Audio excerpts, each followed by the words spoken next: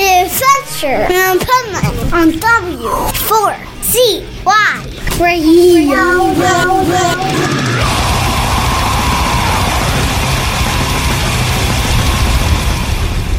Wake up, America!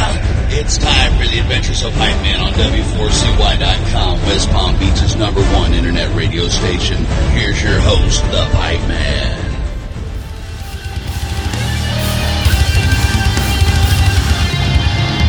Turning valleys into veins, watching like men on the plains, learning to dig through the rubble, the bustle, the subtle, I think that I'm going insane.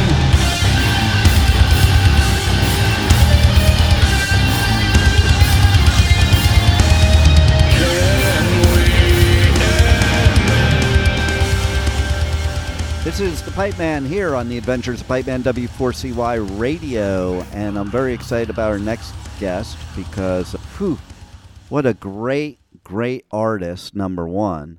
Number two, I just love the concept of all this, and I love concept music anyway. So let's welcome to the show, John of Mars. How are you? I'm doing well. How about yourself? I'm doing incredible, and I want to start right off the bat of, you really made me think when I was, reading about the story, and you'll tell the story, but I'll just tell the brief thing of the alien lockdown for COVID here in the United States. Because when I was reading that, I'm like, that totally probably did happen 100%. All over the United States, that there's these like poor aliens that are locked down and they can't really, do anything because they might, and this is what I'm thinking, this is what made my mind think, because they can't expose themselves, so they have to act like the rest of us and stay locked down. Yeah, oh my, and how do you even encapsulate all that? Right? Exactly. So let's tell everybody a little bit about the story of John of Mars and of your music and the whole thing. All right, so John of Mars is in itself a concept too. So I am John of Mars, but also it's just a thing for like an outlet, and I was like, why not give this a tail, So picture this, John of Mars is an alien. He is stuck on Earth in the United States in a small rural town during the craziest time that I think the entire world has had the last 100 years. How do you explain human life and the weird facets and niche things about human life in such a strange state? So that was kind of the inspiration for what went into the album, because I often feel like an alien in that situation. It was weird. I'm sure everyone felt the same. You couldn't go talk to anybody. You couldn't really do anything. So, who are you? What are you? You're an alien in all this. Yeah, I love it. And as you were just saying that, and I don't know if you'll remember this show, but all I was thinking about is, imagine if Mork from Ork came to Earth to report on Earth during COVID. Do you remember the show, or do you know the show Mork and Mindy? Oh man, it rings a bell, but it's not something I would have probably remember too much. No, it's I old. can think back to Alf. Remember Alf? Yeah, it's before Alf. So Mork was Robin Williams played this alien from a planet called Ork. and he lived with this human female, Mindy, who was the only one that knew his secret. And then he used to go into his spaceship was like an egg that was in her living bedroom or attic or whatever. And he would go in there and report to Orson, who was, I guess, the leader that he was supposed to report to about Earthlings and Earth. And I'm just thinking, man, whoever sent aliens down to Earth during COVID was probably like, yeah, no, forget this place. They're kind of whacked out here. Let's go somewhere else. Yeah, something's wrong there. Oh man. So what made you who you are today? Like what turned you into John of Mars? the humanity and the things that I don't really understand. I feel like a lot of it was written from like me not really understanding why other people act the way they do. And that's kind of been a theme my whole life, which is where the alien part kind of came from. Like I never understood why people got upset at the things that they get upset about.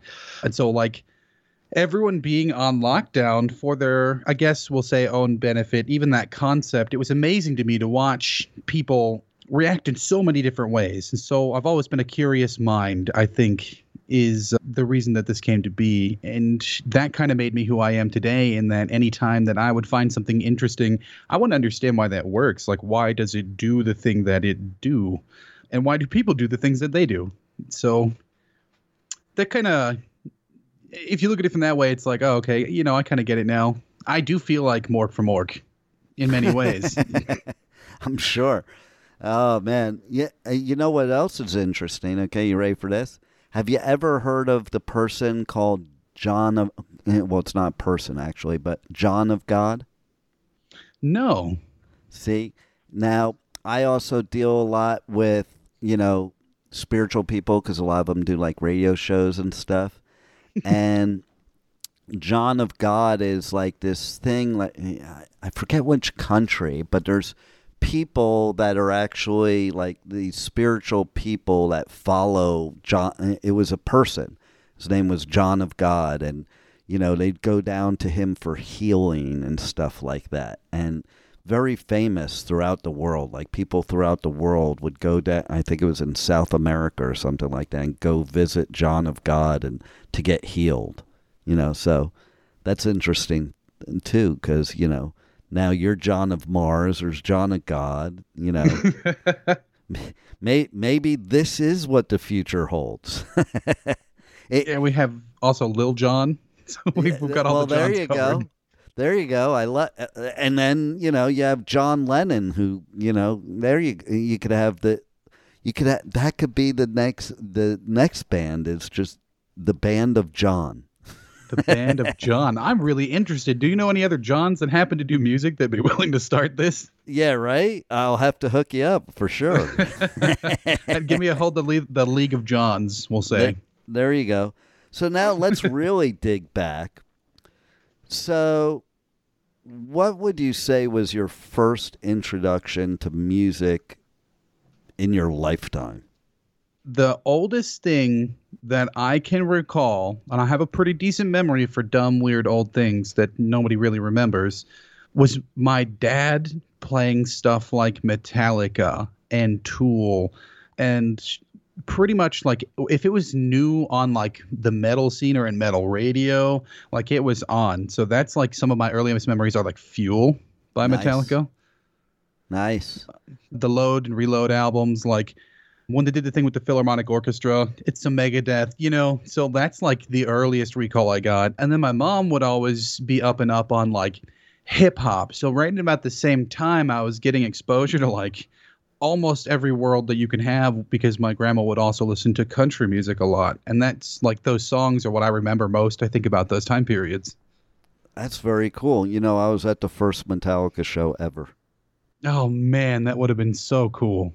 Yeah, you know what was even cooler about it? Okay, so I wish I had it today, but so back then, you know, bands, you know, you hung out with them and partied afterwards. It was, you know, the Sunset Strip and that area, and you know, it was just a different time. Like I think about the Rainbow Room now, and I'm like, I go there, I'm like, how did I ever get in here at 15 years old, you know, and like they're carding me now at 50 something, and how did I get in at 15?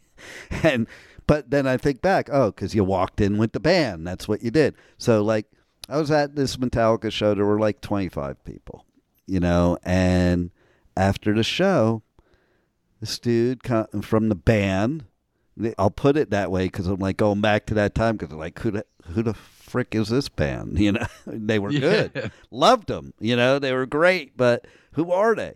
And so the dude comes and he sits down next to me at the bar and just starts talking to me, and then he hands me his business card. I wish I had this today.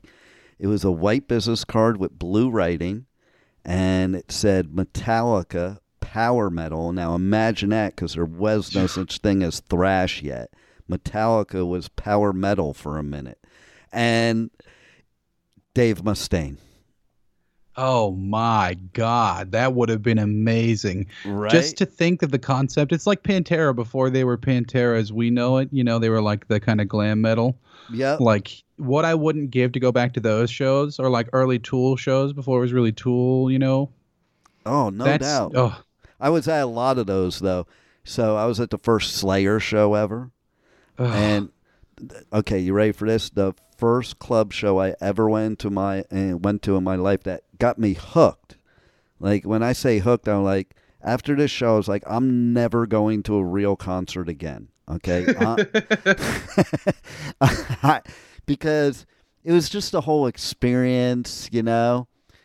It was at the Roxy on the Sunset Strip, and this band did not have an album out yet. A little band called Motley Crue. Oh, man, that would have been insane. Motley Crue is one of my favorite bands of all time. I think they have almost always consistently brought the heat. Yeah. But, like, that would have been when they were fucking wild. Oh, they were totally wild. They weren't even glam yet, okay? They were considered horror punk. And they were burning everything to try to bring Satan into the Roxy. Like, it was incredible, because it's funny, their original music that they played in the clubs was more Shout at the Devil than Too Fast for Love. That makes me wonder, you say horror punk, do you mean like Misfits, kind of like that kind of stuff? Like, yeah, it was that kind of gig, yeah. Totally. Damn, that would have been so cool. Oh, yeah. It was like, I would say it's like Misfits meet Murder Dolls. Oh, man, that would have been so goddamn cool. Right? I hope one day, I go to a lot of local scene stuff in Pittsburgh and Erie when it happens. I'm hoping one day to have kind of that experience where, like, maybe 10 years from now, I just watch somebody like who was cool to hang out with and really cool to see just blow the fuck up. Right? I'll tell you something else funny, too, because I'm originally from Jersey, okay? And I even lived in Old Bridge. And I mention this because, you know, I got into Metallica in L.A. when they first started. And then they left L.A. to go to San Francisco for the Bay Area thrash scene.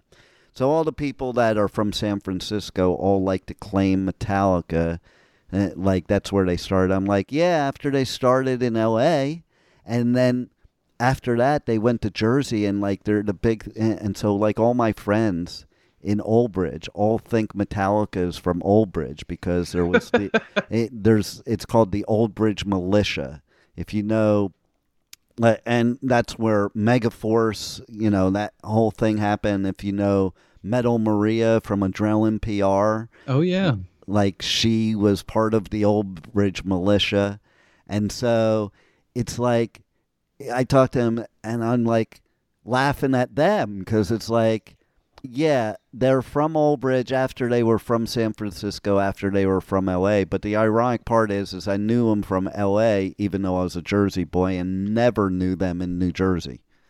Isn't that the life is full of ironies like that, clever little quips that you never expect. No doubt, totally. Man, how far were you from the Lodi, New Jersey scene then? I don't know where Old Bridge is. Not far. Well, see, here's the thing. Before I moved to California, like I moved to California May 1980. Imagine, that was my introduction right there. Like that's the time that's why I saw all these first. Like I saw Poison, Rat, Great White, like every band you could imagine from that 80s Sunset Strip scene, I was part of. In fact, I'm pretty excited. Thursday, I'm interviewing a band, okay, who the lead guitarist was a good friend of mine back in the day.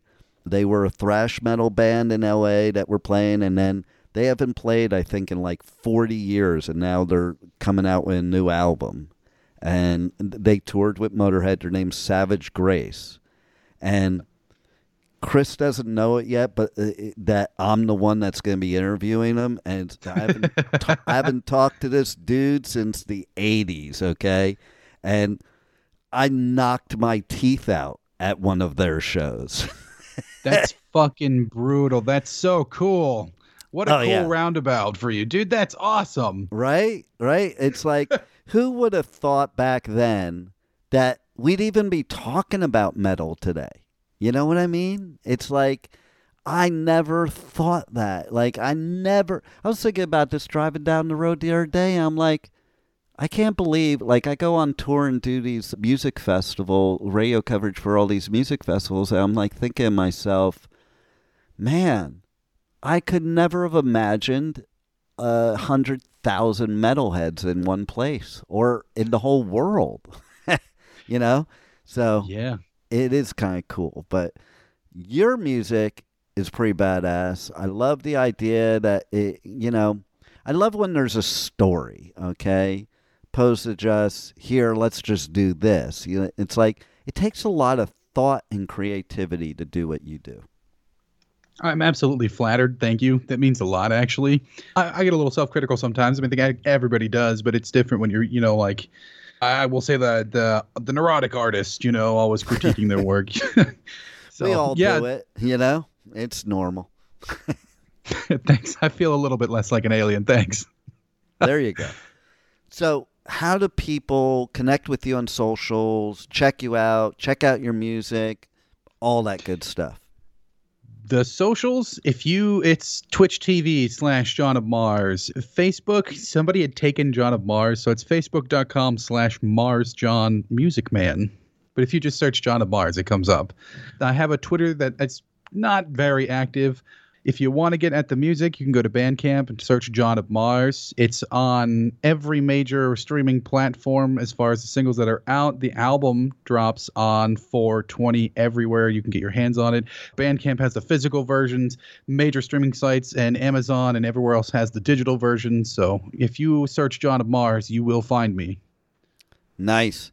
And so there's something I think I'm going to start doing them on phoners now because of the last interview I just did, so I'm going to do it with you. There's something I do at the on-site festival interviews because the idea of genres is so ridiculous nowadays. Like there's so many subgenres, microgenres, all that. So if you were to make up your own genre that only John of Mars would be in, what would you call it? You want my honest first thought, no holds barred? 100%. Diarrhea Core. That is so cool because it's so original. Oh, man. It spits in the face of all these microgenres. And you know what? I got the slogan. Diarrhea Core, because genres are just a bunch of shit. Yes, see, you got it. We're already on it. Oh, man, look at that. I love it. Oh, cool beans. So tell us, what final words do you want to leave our listeners with? I think everyone needs to learn to love themselves a little bit more. That's also a little underlying theme of the album. So give yourself a little bit of grace. And thank you for my time. I really appreciate it. And big shout out to John Asher of Asher Media Relations. He's the man. Yes, he is. And so are you. Thanks for giving us great music, and thanks for being on the Adventures of Pipeman. Thanks, Pipeman. Have a good evening. Thank you for listening to the Adventures of Pipeman on W4CY Radio.